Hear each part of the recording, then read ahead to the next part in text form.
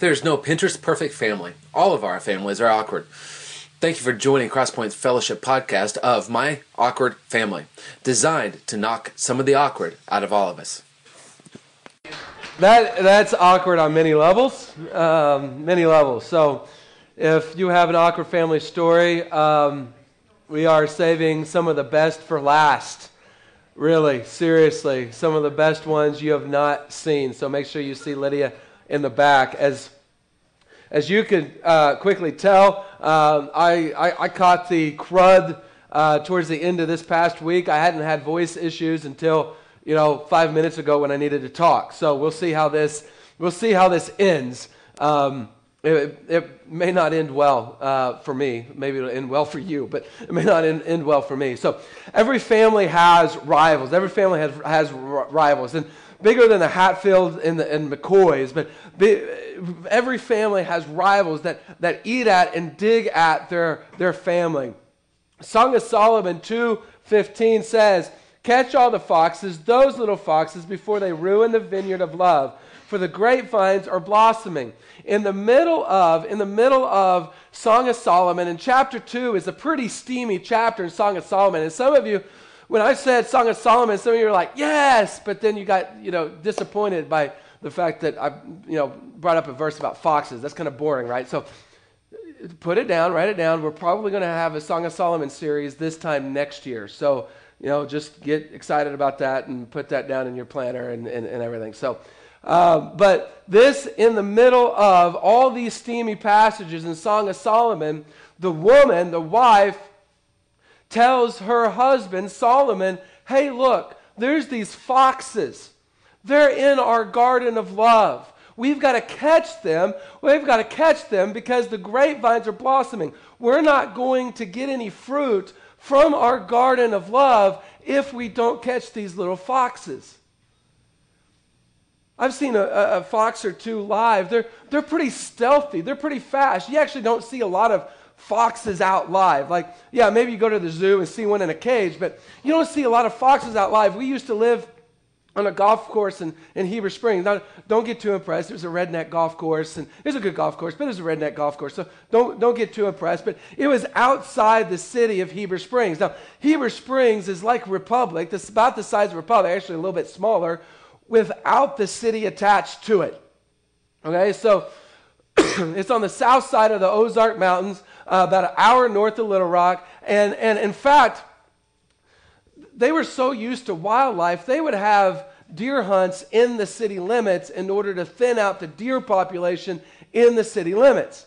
So you'd see wildlife everywhere, but you just didn't see a whole lot of foxes. And I saw a couple of them out on the golf course. But one day I was golfing. On the 15th hole, I was golfing. I hit my drive out there, and I went out and I could see something out in the middle of the fairway.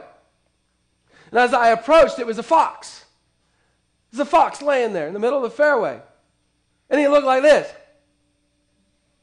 Actually, more like this. He was laying down. It was dead in their doornail. My first thought was, I bet the greenskeeper doesn't really want this in the middle of their golf course, and I probably ought to tell him when I see him. My second thought was, there's not a whole lot of things that can catch a fox. What on earth caught this fox? I might need to stay inside at night instead of going out. And yes, we would hear coyotes every once in a while howling at the moon, so it's probably a coyote. Not many things catch a fox. They're sly, they're stealthy, they're fast. You don't know what they say. There we go, it hit. And as pointed out in this verse, women are probably usually the first ones to catch them when we talk about them figuratively. Because, look, we can let little foxes go in our relationship. And they dig up our garden. And they dig up our garden of love. And love doesn't produce the fruit that it's supposed to produce. We've got to recognize the foxes. We've got to see the foxes. See, guys, we got to listen, right? Because our wives, they're going to be the first ones to recognize the foxes. We got to listen. And we got to pay attention. And we got to see the foxes. We're going to go back and read the story that we read the first week of this series. I'm going to reread it so that those that haven't been able to be here this series can be caught up with it. But what we're doing is we're in the middle, right in the middle of My Awkward Family. And we started with My Awkward Husband, and we saw that husbands are men that when things get overwhelming, what they do is disconnect from reality, go into their man cave. Women, what happens, we saw this last week, women and wives, what happens is when things get overwhelming, the comparison and perfection game gets overwhelming, you get negative. But we see a way out for both of those. This week we're going to relook at the story from a different angle. From an angle from this rival standpoint, from this fox digging in the garden standpoint, so that we can recognize the foxes. 1 Samuel 1. There's a man named Elkanah who lived in Ramah in the region of Zuph, in the hill country of Ephraim. He was the son of Jeroham, son of Elihu, son of Tohu, son of Zuph, son of Ephraim. Elkanah had 2 wives, Hannah and Peninnah. This was an awkward family. He had 2 wives, all right? Peninnah had children, but Hannah did not. He had 2 wives because Hannah was his first wife, and she could not bear children, and children was the most important thing in that day, especially sons, so that the bloodline can continue. Each year, Elkanah would travel to Shiloh to worship and sacrifice to the Lord of heaven's armies at the tabernacle. Now, it was an awkward family, but they had an imperfect faith. They were not perfect in their faith, and God ended up using this family.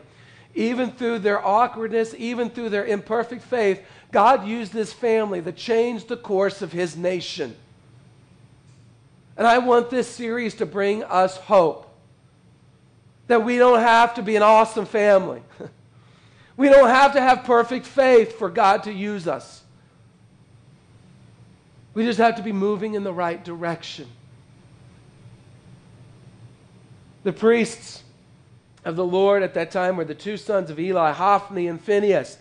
Evidently, Ferb didn't make the cut. We'll look at Hophni and Phinehas next week. These are swell individuals.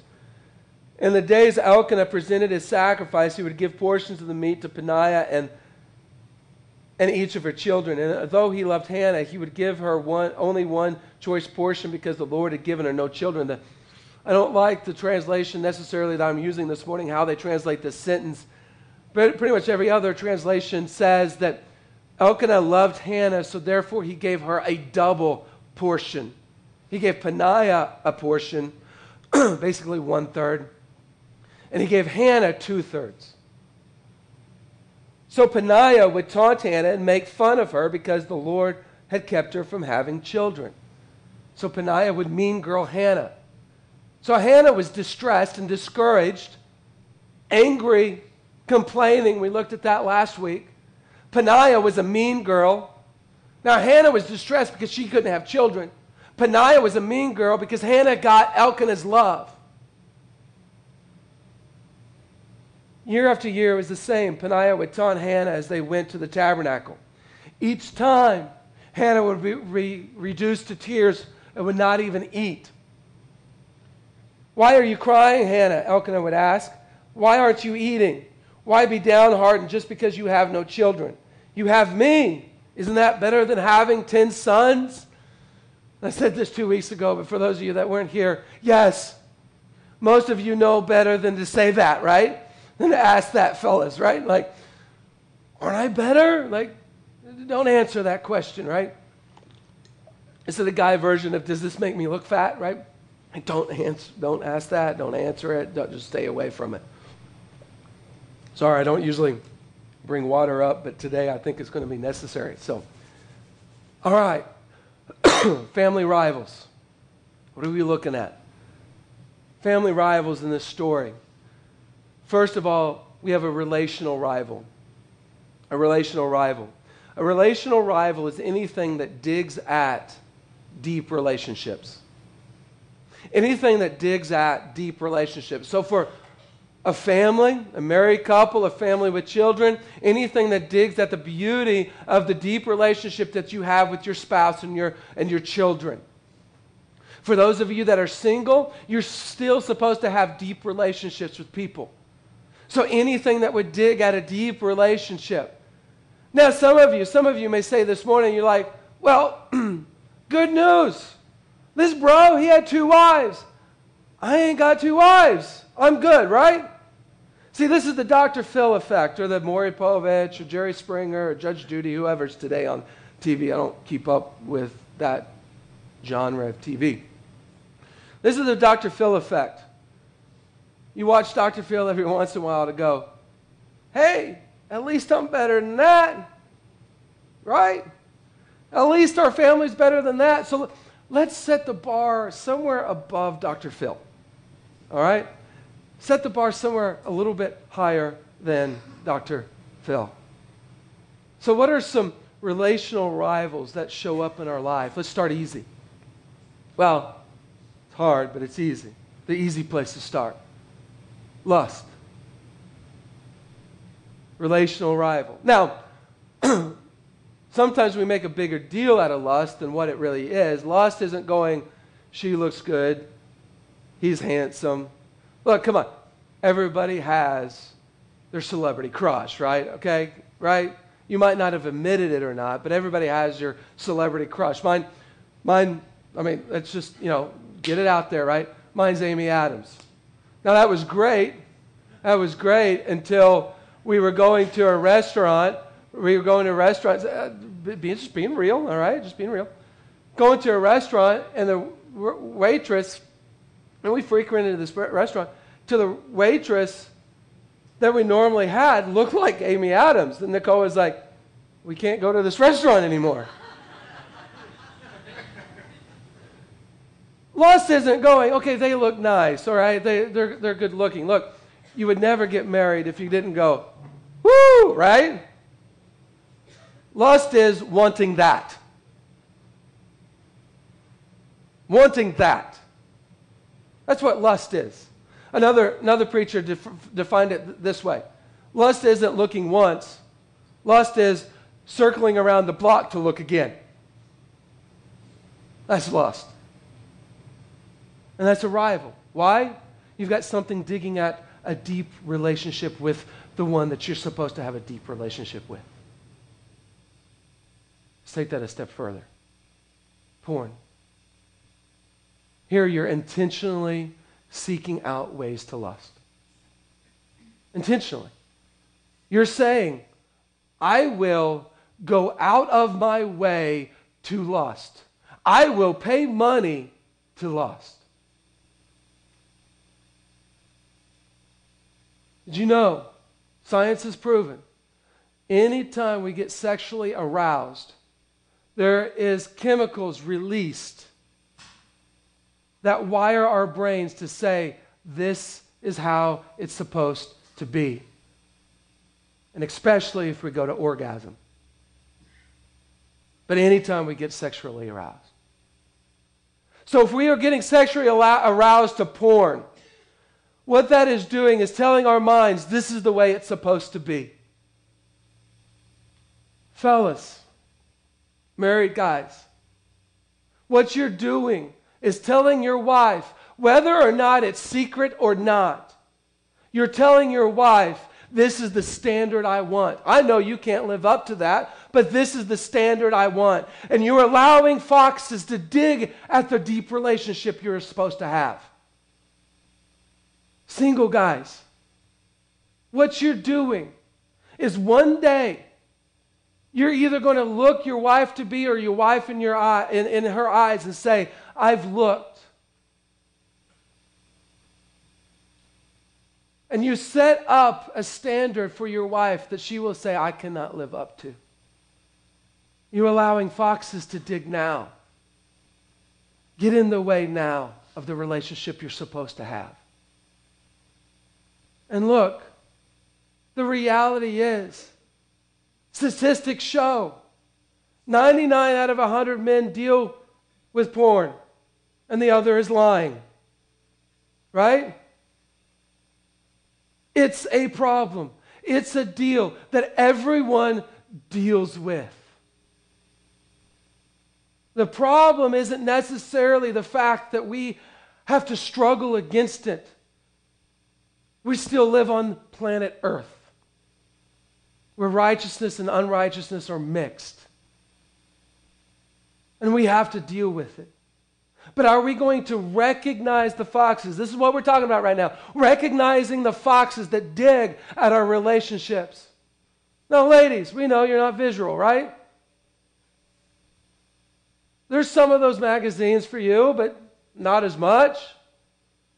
But there is a genre, right? Mommy porn. Now look, no matter what Jesus teaches, the object is not the sin. The object only pulls out the sin that's already in our heart.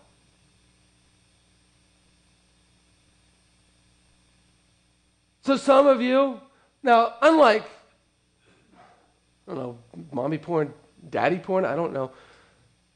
Unlike that, it's pretty hard to see, that's going to pull out lust. Women, obviously, more complex. Guys pretty much just see, like, right? Ladies, more complex. So you can read something, you can see something that completely doesn't affect you. It doesn't, that sin is not in your heart, so it doesn't pull it out. For the rest of you, the sin is in your heart, so it does pull it out. Are we going to recognize the foxes? Are we going to recognize the foxes that are digging at our relationships? A good way to find out for anybody is the more defiant you are when you hear about the little foxes. I don't have a fox. You probably do. If you're just like, whatever, no big deal. It's not a fox. See it all over Facebook, right? I can watch this if I want to. Fox. It's a fox. We've got to recognize the foxes that are digging at our relationships. And porn is a huge fox. Stealthy. It's secret. But it's a fox that we've got to recognize. This isn't we haven't even mentioned flirting. Somebody other than your spouse. Please flirt with your spouse, please. Not even to mention affairs. At that point in time, you've let the whole herd, gaggle of foxes, whatever multiple foxes would be, whatever that pack, maybe it's pack of foxes, that works. You've let the whole pack into the garden. At that point in time, you've got to recognize the foxes. Somebody's going to Google it, I know. You've got to recognize the foxes.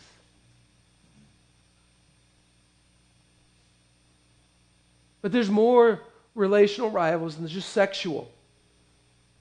Maybe for you, you're a workaholic. And your wife is jealous of your work because your work is the one you're having an affair with. And it's getting in the way. Now, I say wife generally because it's the guy that's the workaholic, right? It could go both ways.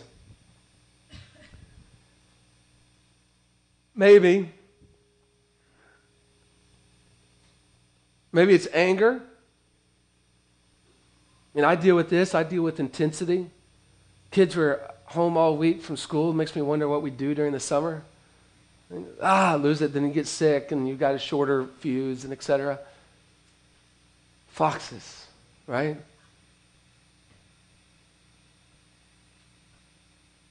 Maybe it's devices. iPad, iPhone. TVs in every room. We can all go and medicate on our own device everywhere. Gaming, hobbies. Look, there's nothing wrong with recreating. There's nothing wrong with taking rest. and having hobbies and going to play golf. If you want to go play golf today, go knock yourself out. I would rather. And I like golf. But does he long for the relationship you once had and actually get jealous of an inanimate object because you're allowing foxes to dig at your relationship? Because you'd rather go play golf or have a hobby or have a gaming deal, problem, addiction, whatever you want to call it. Facebook, Pinterest, and it's easy for all of us to get off in our own space with our own devices, and we communicate by texting each other, right? Inside our own house. Dinner's ready. Nobody has that big of a house here. Like, maybe some of you, you're the millionaire next door, and you do. I don't know. I haven't been in all of y'all's houses, but nobody has that big of a house. Relational rivals. Remember, at this point in time, we're just recognizing the rivals. We're recognizing the foxes, all right? We'll get deeper in just a minute. Relational rivals. Are there foxes digging at your relationship? Can you pick them out? Another rival that Elkanah allowed was a financial rival. And again, we could Dr. Phil the dude, you know. Well, this would kind of be like me having an affair and going to my wife and saying, what are you so upset about? You get 2/3 of my income and she only gets 1/3. I'm not doing that. Well, let's talk about financial rivals that we might deal with. See, first of all, a financial rival is anything that digs at financial freedom. Anything that digs at financial freedom. And I want you to know that God wants you to have financial freedom. And it's possible to have no matter what budget you have, no matter what income you have.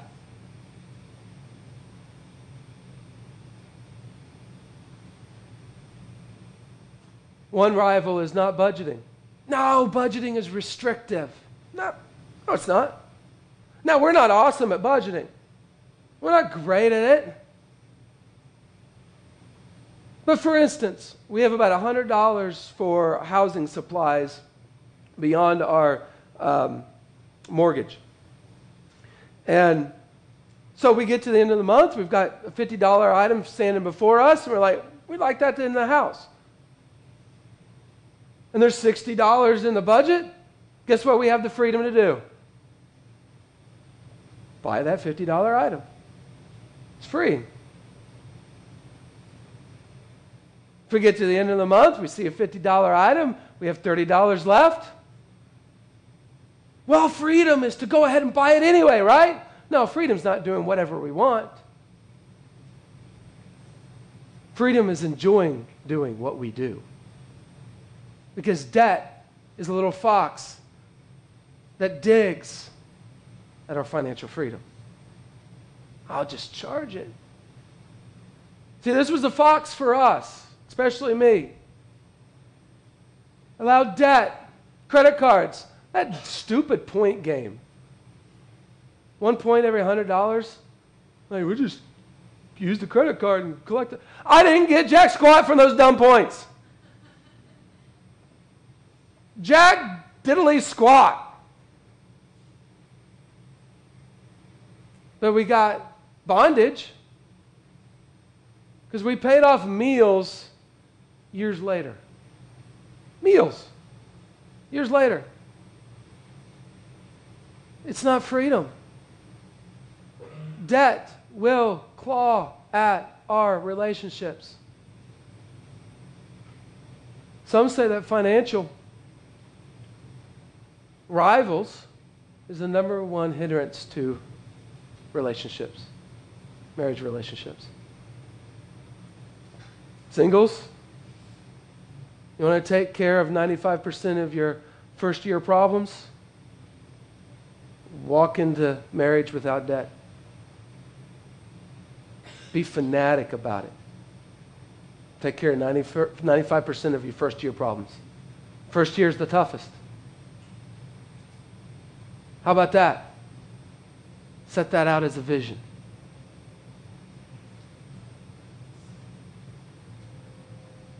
What if? Imagine. We've done this. This is what keeps us going. Imagine all the money you spend on debt every month you having in your pocket. Imagine that. We're close. We got student loans left and then the mortgage. We're close. We're imagining. It's an extra $1 in our pocket. For every $1 that you spend on debt, that's $1 back in your pocket. Actually, $1 plus your interest. Imagine what you could do with that. Imagine also the fact that maybe some of you work a job that you hate because you have to pay debt off that you don't really have anymore, or you don't have the object anymore. Just because you've got to make so much money. Imagine being someone that doesn't have to worry about the salary you make because you aren't in debt at all. I mean, imagine that. Imagine that. I mean, we're starting to imagine what it would look like if we didn't have a mortgage. I don't know how close that is. It's a long ways off, but imagine that. What would you do with that money? You want to give yourself a pay raise? Get out of debt. Instant pay raise. Little foxes. Little foxes digging at our financial freedom. Secret purchases. You have a secret credit card? Have a secret stash of cash? Well, he doesn't know. She doesn't know. So therefore, it's not bothering our relationship. It's a fox that's digging at your relationship. You can't keep secrets and it not dig at your relationship. Impossible. Impossible. Purchases you don't really need. 2006, when we finally hit our moment, we've got to get out of this. We're like 43,000 channels, and we watch 3, and we pay $60, $70 a month. Don't need this. Don't need it. So we did the unthinkable, right? Got rid of cable so that money can go to debt. Maybe purchases you don't even need. Financial freedom. What digs at your financial freedom?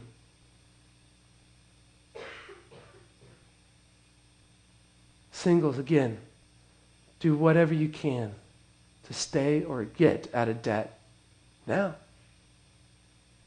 It'll dig at your relationships now. You've got to work a certain job just to pay off the jeans that you charged up. Does that sound fun? Doesn't right now. When you stand in front of the jeans, it sounds fun, right? Now, this doesn't mean don't enjoy the purchases you make. This doesn't mean don't make big purchases. It means recognize the foxes that dig at your financial freedom. Like Nicole, last year she bought some special jean that was more expensive.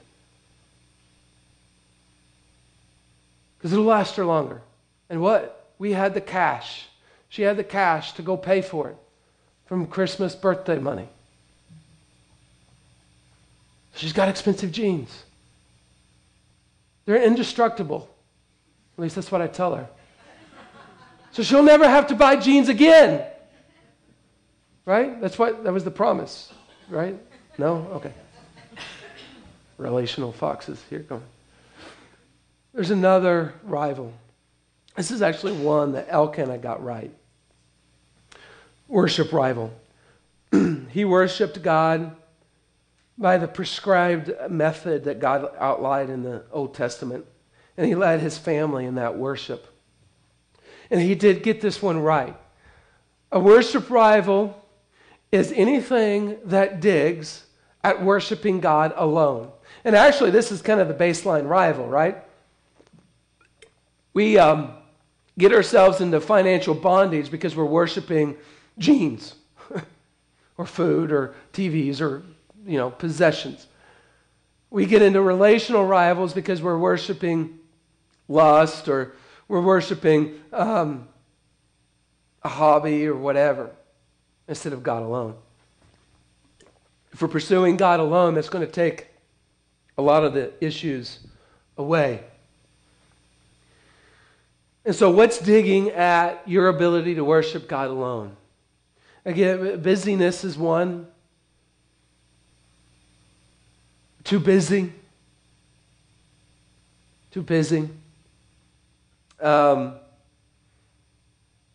Nobody else does it. It's another, the peer pressure. If Johnny jumps off a cliff, would you, type of thing. Today, I'm preaching to the choir here, so I can use this one. It's too cold to go to church, right? It's too cold. So I'm preaching to the choir. I'm not gonna offend anybody because you came. Now, with that said, God's given us three tools to worship Him with. One is the Bible. He's given us 66 books that is His very words. We can read the Word of God. You go, what is the will of God for my life? Well, there's 66 books that describe that in pretty good detail. Start there.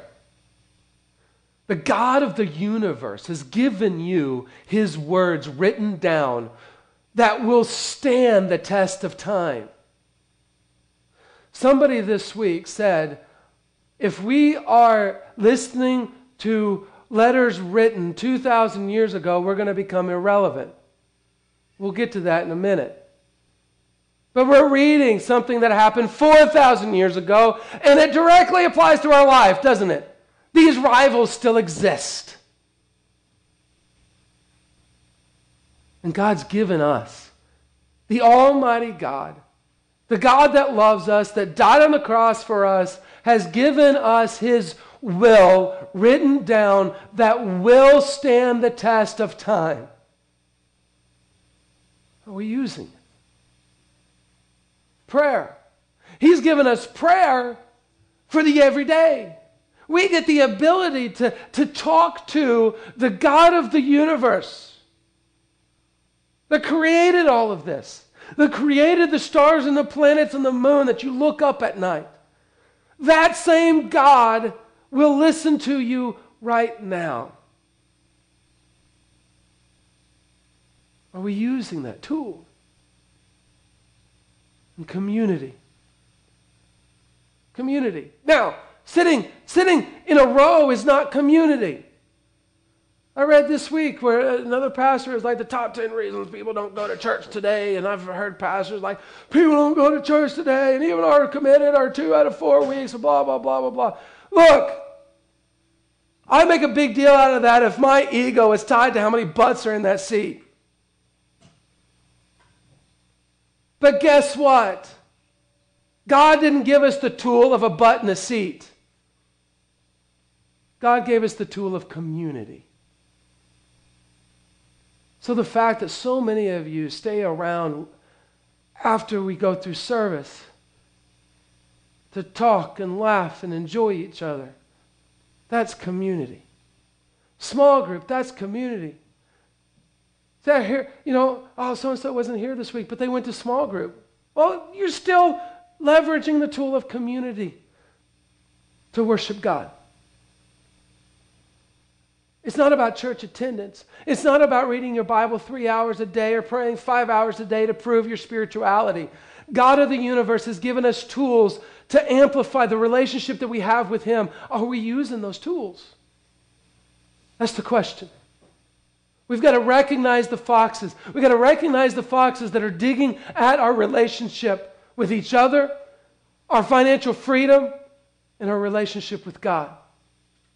And today, I actually want you to get mad at the foxes.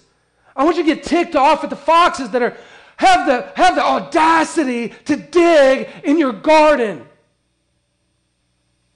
Because if we don't get mad at the foxes, we'll just allow the foxes to dig. And we might just pet the foxes. And the foxes will bite us if we decide to pet them. And the foxes will have rabies. And it will destroy us if we just let them go. I want you to get mad. I want you to get ticked off at the foxes that they have the audacity to dig in our garden because we have an enemy that only wants to destroy your life, your marriage, your family. So how do we catch the foxes? First of all,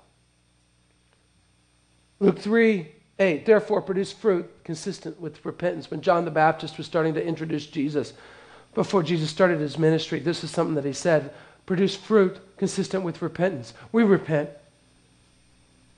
We repent. And repentance is simply confession with action. It's a grace of God that he has given us repentance, the fact that he's died on the cross for all of these foxes. Because these foxes go crazy in our gardens, he died on the cross so that we can have victory over the foxes. We have to repent, confession with action. Well, I've gotten to the end of my repentance. No, you haven't. No, you haven't. Repentance is unlimited. Unlimited. Repentance is simply going, God, I've let these foxes dig. I want a different life. I want something different. Because the reality is that we can't catch the foxes. We can't kill the foxes. It's through Jesus that we find victory from the foxes. We've got to repent. I've repented of every one of these three rivals. We're never going to have perfect faith. It'll be imperfect. That's why he's given us repentance. And his grace is always available. And then we pursue righteousness at all costs. The Sermon on the Mount is actually about righteousness and pursuing righteousness at all costs. The keynote scripture is Matthew 5:6. Those who hunger and thirst for righteousness are blessed, for they will be filled. Do we hunger and thirst for righteousness? Do we pursue righteousness at all costs because God will fill us with his righteousness? He says this in the line of financial freedom and worrying about what we need. Seek the kingdom of God above all else and live righteously, and he will give everything you need. We don't have to worry about our needs. We don't have to worry about our needs because God's got that covered. We just have to seek him and pursue him and his righteousness. He's got that covered. And maybe like us with the cable. Maybe he's providing what we need. We just have to recognize and cut out because we're pursuing righteousness, because this is the next thing he talks about. You have heard the commandment that says you must not commit adultery. But I say anyone who even looks at a woman with lust has already committed adultery with her in his heart. So if your eye, even your good eye, causes you to lust, gouge it out and throw it away. It is better for you to lose one part of your body than for your whole body to be thrown into hell. And if your hand, even your stronger hand, causes you to sin, cut it off and throw it away. It is better for you to lose one part of your body than for your whole body to be thrown into hell. But this isn't legalism. This isn't proving your spirituality by cutting off your hand. What Jesus is getting at is that will we pursue righteousness at all costs? Will we cut out of our life those foxes that are digging at our garden? Will we get so ticked at them that we want them gone, or are we going to play with the foxes? There's no middle ground. Now the context is sexual, lust, emotional adultery. But the application could be made to whatever fox we're talking about. Are we willing to only have one TV in the main room to kill the fox? Are we willing to have one computer in the main room to kill the fox, 5 to 10, iPad's gone, iPhone's gone, to kill the fox? What are we willing to do to kill the fox? And use wisdom. Righteousness and wisdom go hand in hand, but they are different. Righteousness is right living in God's eyes. Wisdom is the ability to do that. Solomon had all kinds of head wisdom, but as he went along in his life, he lost righteousness. He lost the path of righteousness, and I believe that he would tell us if he were standing here today. How do I know? How do I know what he would tell us? Well, he wrote it down. I believe that if he was standing here today, he would tell us, I really lost wisdom when I lost righteousness. Yeah, I could spout out for wisdom, but I really lost wisdom when I lost righteousness. Righteousness is the living rightly by God's standard. Wisdom is the ability to use that. While I was at the window of my house looking through the curtain, I saw some naive young men, and one in particular who lacked common sense. He was crossing the street near the house of an immoral woman strolling down the path by her house. And he goes on to paint this picture of this one man. He went over just to see. We know that once we're at the corner, we've lost, right? We haven't done anything, but we've lost. Wisdom says, I'm not going to the corner. Righteousness, we're sitting here, I believe we know what the righteous thing is. Wisdom is the ability to use that. Wisdom, have riches and honor, as well as enduring wealth and justice. Wisdom's gifts are better than gold, even the purest gold. Wisdom's wages are better than sterling silver. Wisdom walks in righteousness and passes justice. Those who love wisdom inherit wealth. Wisdom will fill their treasuries. You want financial freedom? Follow wisdom. Solomon's given us 31 books of wisdom, of Proverbs, of just life wisdom. He gave us Song of Solomon for sexual and love wisdom, and he gave us Ecclesiastes for life freedom. Use it. Use it. Use the wisdom God has given you, and you'll find freedom. Trust in the Lord with all your heart and do not depend on your own understanding. Use wisdom.